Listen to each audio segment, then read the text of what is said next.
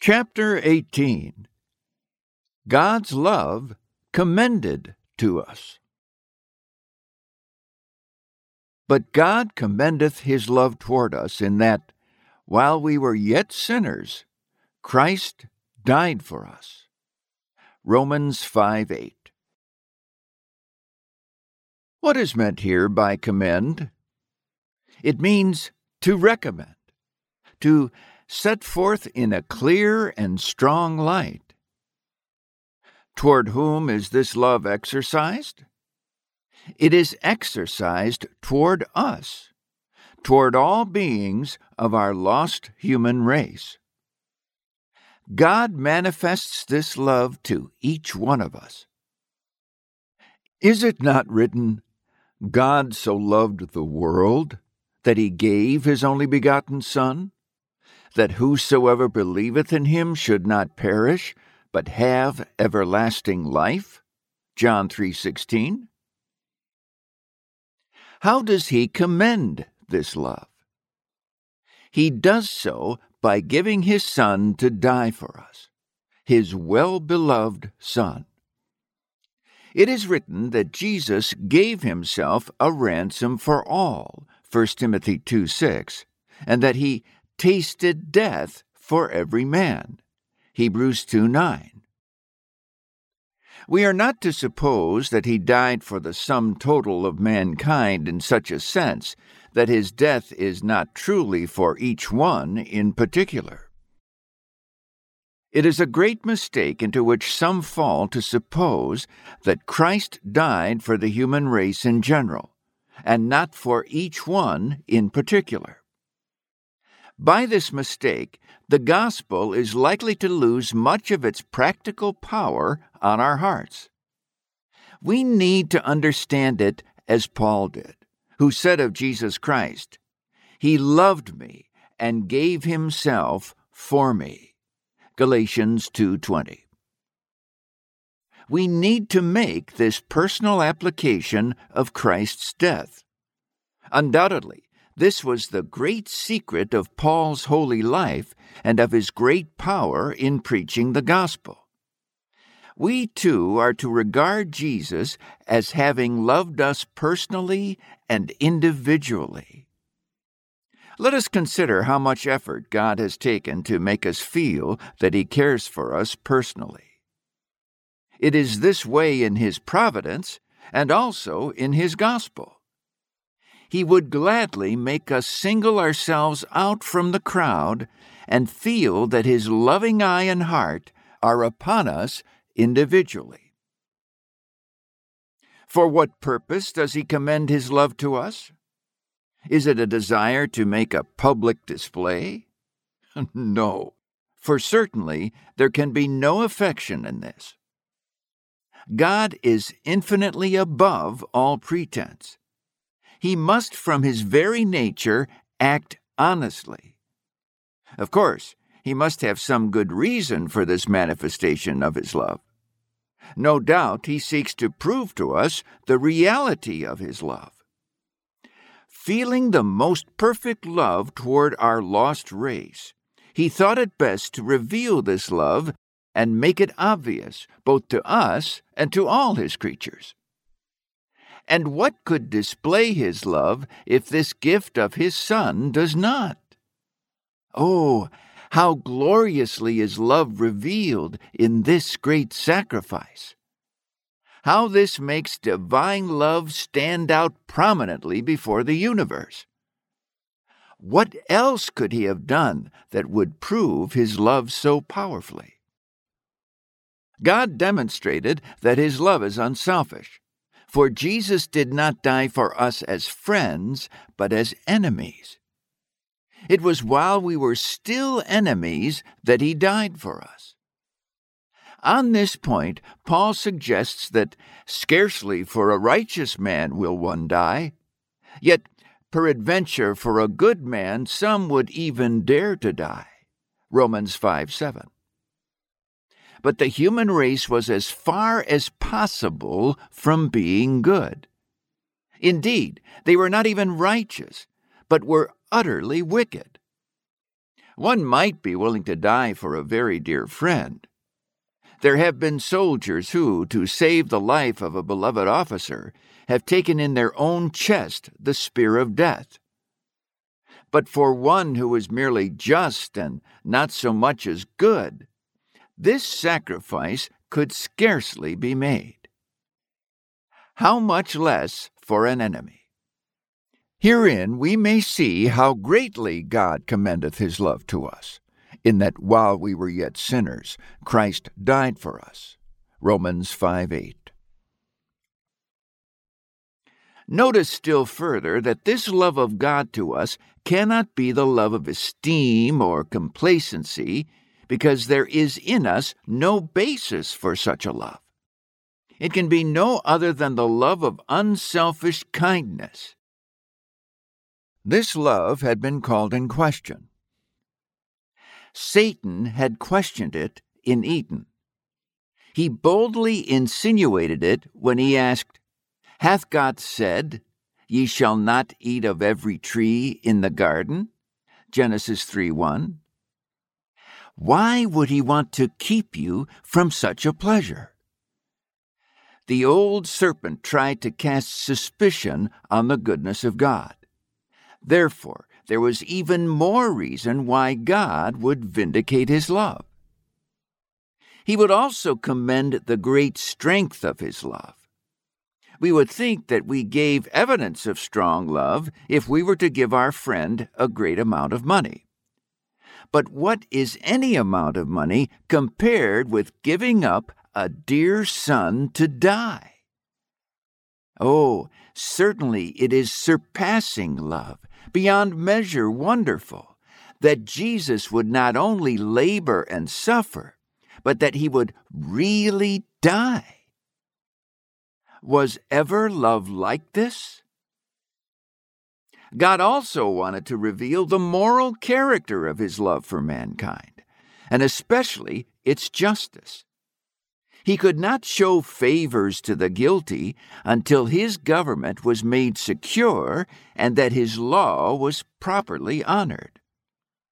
Without this sacrifice, he knew it could not be safe to pardon. God must maintain the honor of his throne. He must show that he could never brush aside sin.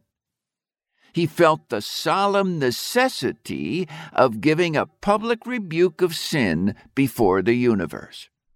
This rebuke was even more expressive because Jesus himself was sinless. Of course, it must be seen that in his death, God was not disapproving of his sin, but of the sin of those whose sins he bore, and in whose place he stood. This shows God's abhorrence of sin, since Jesus stood as our representative. While he stood in this position, God could not spare him, but laid on him the chastisement of our iniquities. Isaiah 53:5. Oh, what a rebuke of sin that was! How revealingly did it show that God abhorred sin, yet loved the sinner. These were among the great objects in view: to create in our souls the twofold conviction of his love for us and of our sin against him. He wanted those convictions to be strong and abiding, so he set forth Jesus crucified before our eyes, a far more expressive thing than any mere words. No saying that he loved us could compare with the strength and impressiveness of this manifestation. In no other way could he make it seem so much a reality, so touching and so overpowering. By this he commends it to our regard. He invites us to look at it. He tells us that angels desire to look into it, 1 Peter 1:12. He wants us to consider this great fact and examine all its significance until it comes powerfully upon our souls with its power to save. He delivers it to us to be reciprocated, as if he would inspire us to love him who has so loved us. Of course, he wants us to understand this love and appreciate it, so that we may repay it with responsive love in return. It is an example for us that we can love our enemies, and, much more, our brethren. Oh, when this love has taken its effect on our hearts, how deeply we feel that we cannot hate anyone for whom Christ died. Then, instead of selfishly pushing our neighbor aside and grabbing the good to which his claim is just as great as ours, we love him with a love so deep and so pure that it cannot be in our heart to do him wrong. It was therefore a part of the divine purpose to show us what true love is. Someone said in prayer, "We thank you, Father, that you have given us your Son to teach us how to love." Yes, God wants us to know that he himself is love, and therefore, if we want to be his children, we must love him and love one another. He desires to reveal his love so as to draw us into union with himself and make us like him. Do you not believe that a thorough consideration of God's love, as manifested in Christ, actually teaches us what love is and serves to draw our souls into such love? The question is often asked, how should I love? The answer is given in this example. Herein is love, 1 John 4:10. Look at it and savor its spirit. Man is inclined to love himself first and foremost, but there is a completely different kind of love from that. This love commends itself in that, while we were yet sinners, Christ died for us. How powerfully this rebukes our selfishness. How much we need this lesson to overcome our small-minded selfishness and shame our unbelief. How strange it is that people do not realize the love of God. The wife of a minister who had herself labored in many revivals said to me, "Until a few days ago, I never knew that God is love." "What do you mean?" I asked. "I mean that I never understood it in all its significance before." Oh, I assure you that it is a great and blessed truth, and it is a great thing to see it as it is. When it becomes a reality to the soul and you come under its powerful tenderness, then you will find the gospel to indeed be the power of God unto salvation. Paul prayed for his Ephesian converts that they might be able to comprehend with all saints what is the breadth and length and depth and height, and to know the love of God that passeth knowledge, that you might be filled with all the fullness of God. Ephesians 3:18 and 19. By commending his love to us in this way, God wanted to subdue our oppressive fear. Someone said, "When I was young, I was sensible of fearing God, but I knew I did not love him. The instruction I received led me to fear, but not to love." As long as we think of God only as one to be feared and not to be loved, there will be a prejudice against him, as more an enemy than a friend.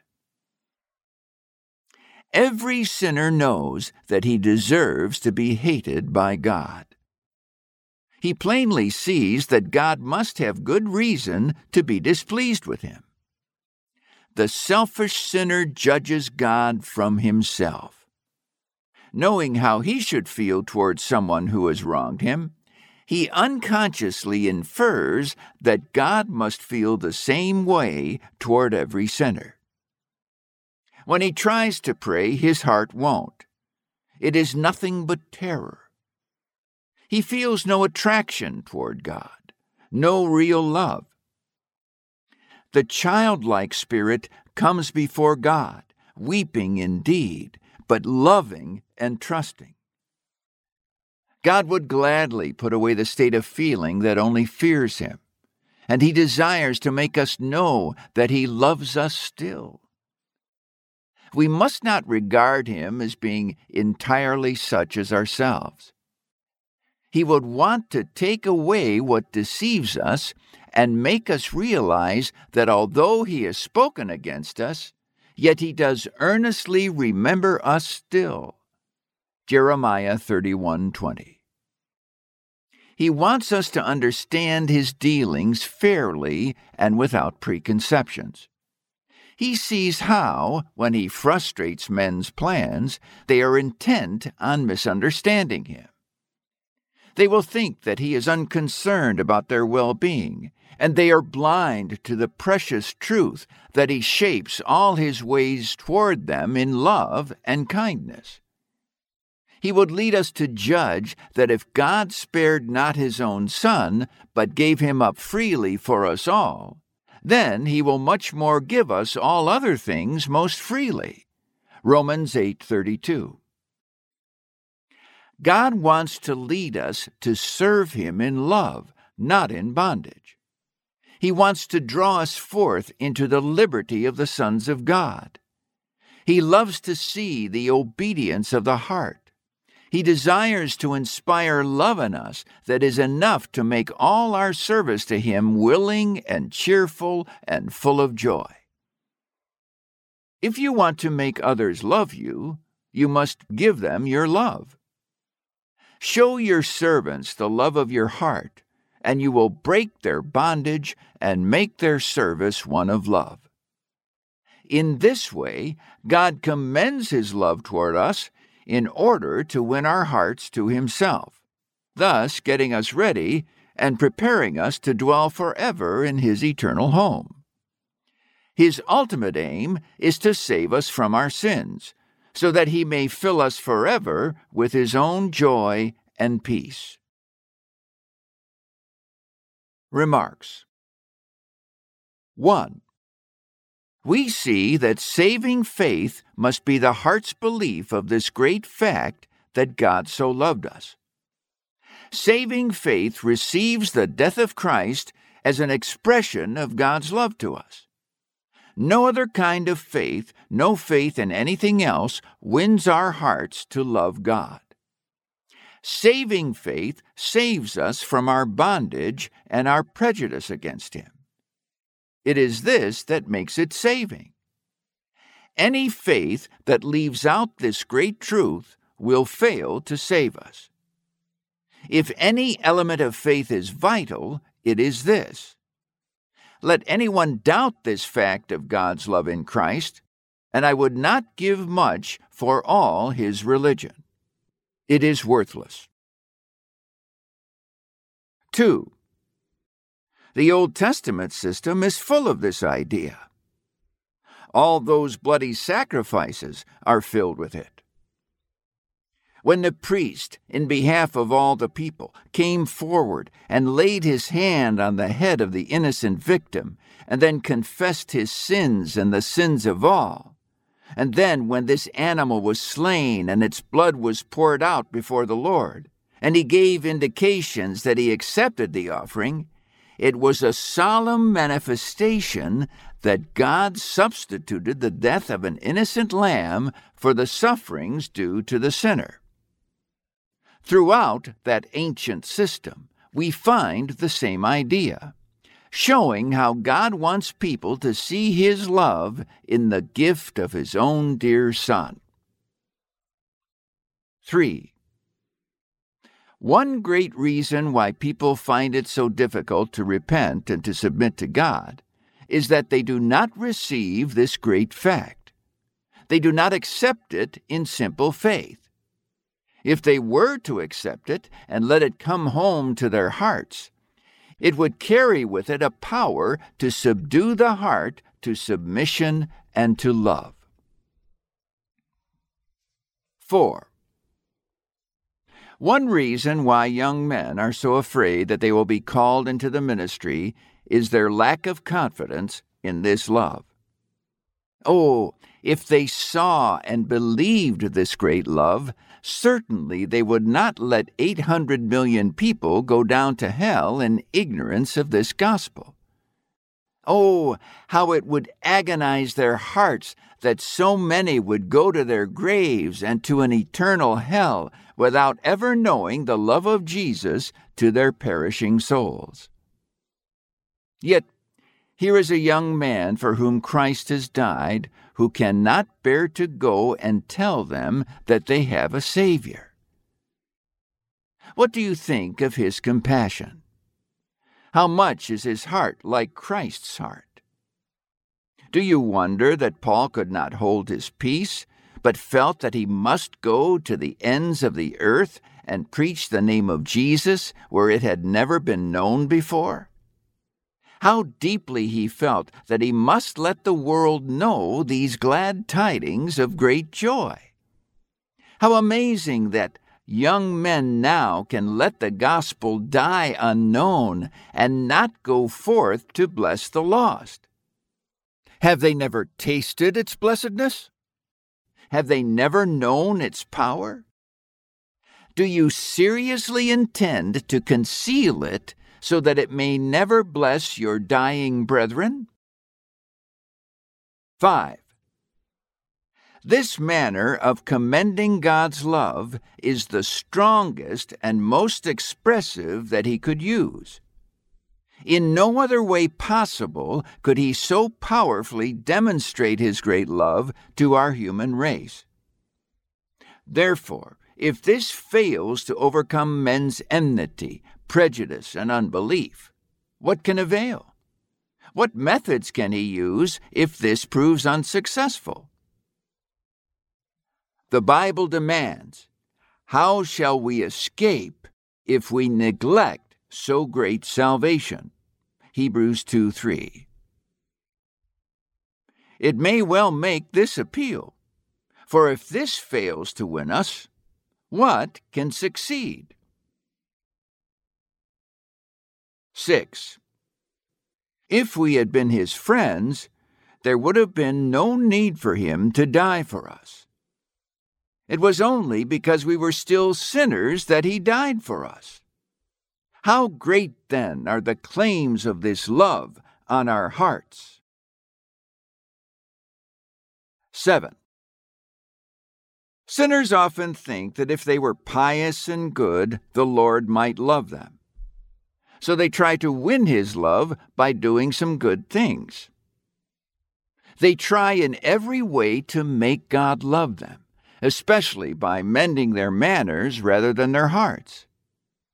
Sadly, they seem not to know that the very fact of their being sunk so low in sin is moving God's heart to its very foundations. A sinless angel enjoys God's complacency, but not his compassion. He is not an object of mercy, and there is no call for it. The same is true of a good child.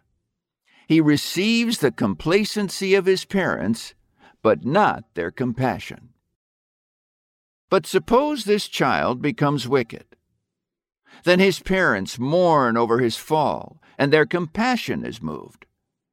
They look on him with compassion and concern as they see him going down to the depths of iniquity, crime, and degradation. As he sinks lower and lower in the filth and abominations of sin, they mourn over him more and more. As they see how changed he is, they stand in tears, saying, "This is our son, our own once honored son, but he is fallen now. Our hearts are moved for him, and there is nothing we would not do or suffer if we could save him." In the same way, the sinner's great degeneration moves the compassion of his divine Father to their very depths. When the Lord passes by and sees him lying in his blood in the open field, Ezekiel 16:6, he says, "That is my son. He bears the image of his Maker.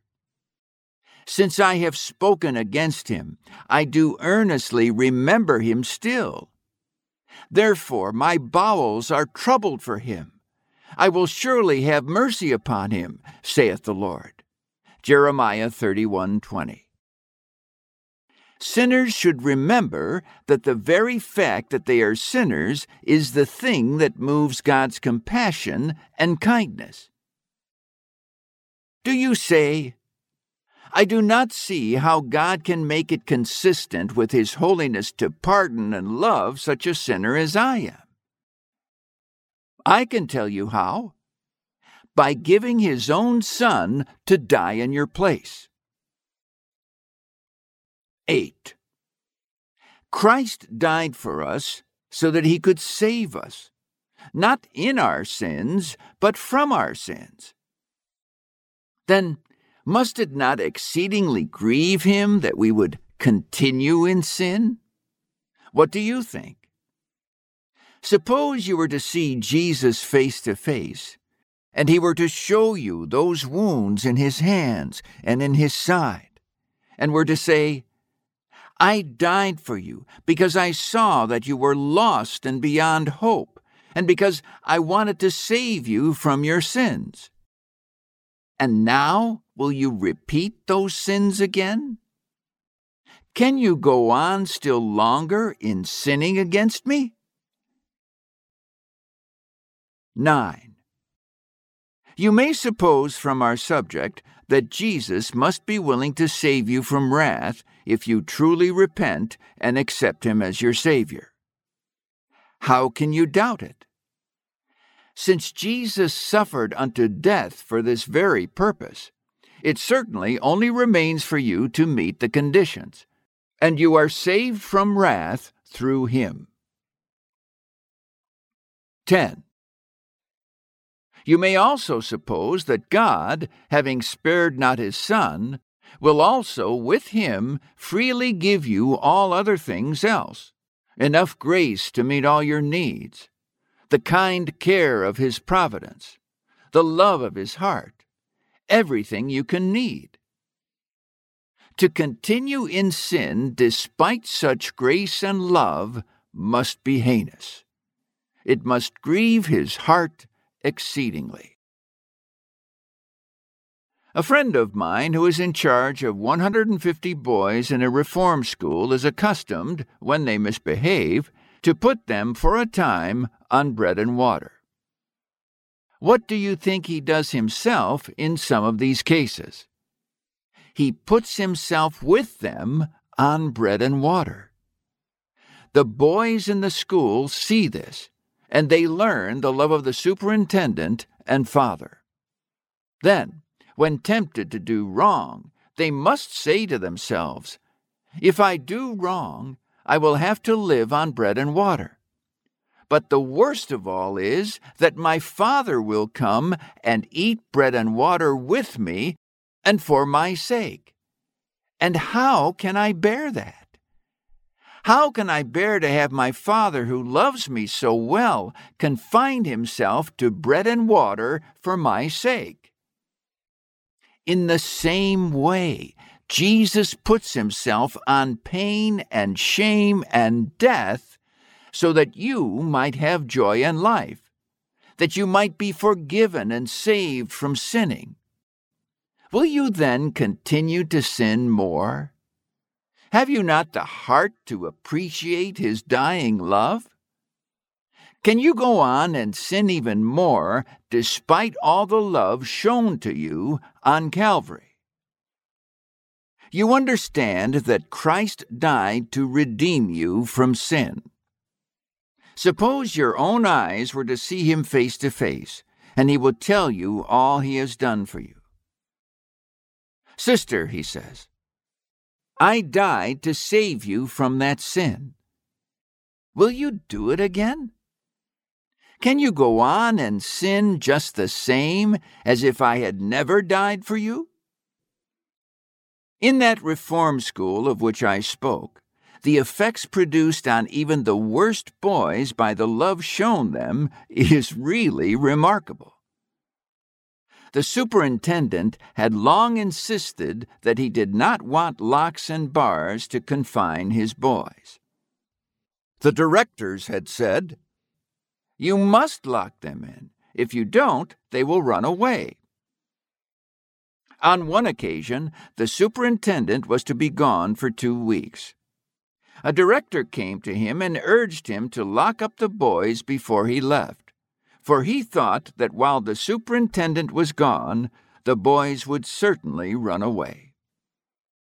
The superintendent replied, "I do not think they will. I have confidence in those boys." "But," responded the director, "give us some guarantee.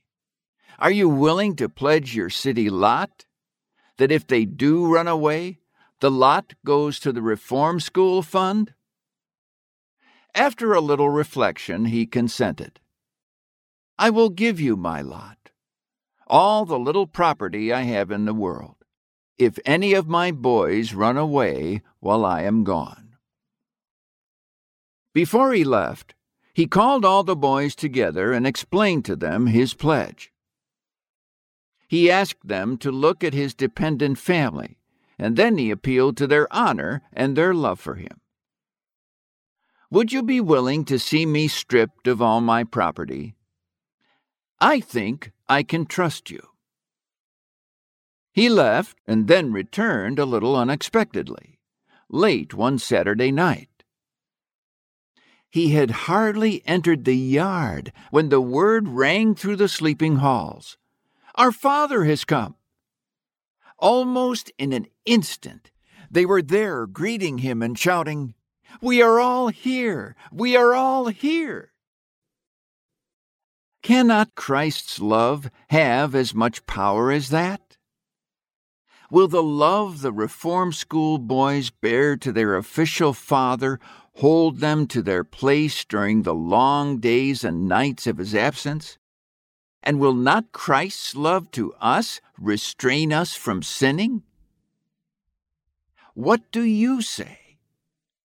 Will you say, "If Christ loves me so much, then it is clear that he won't send me to hell, and therefore I will continue to sin all I want"?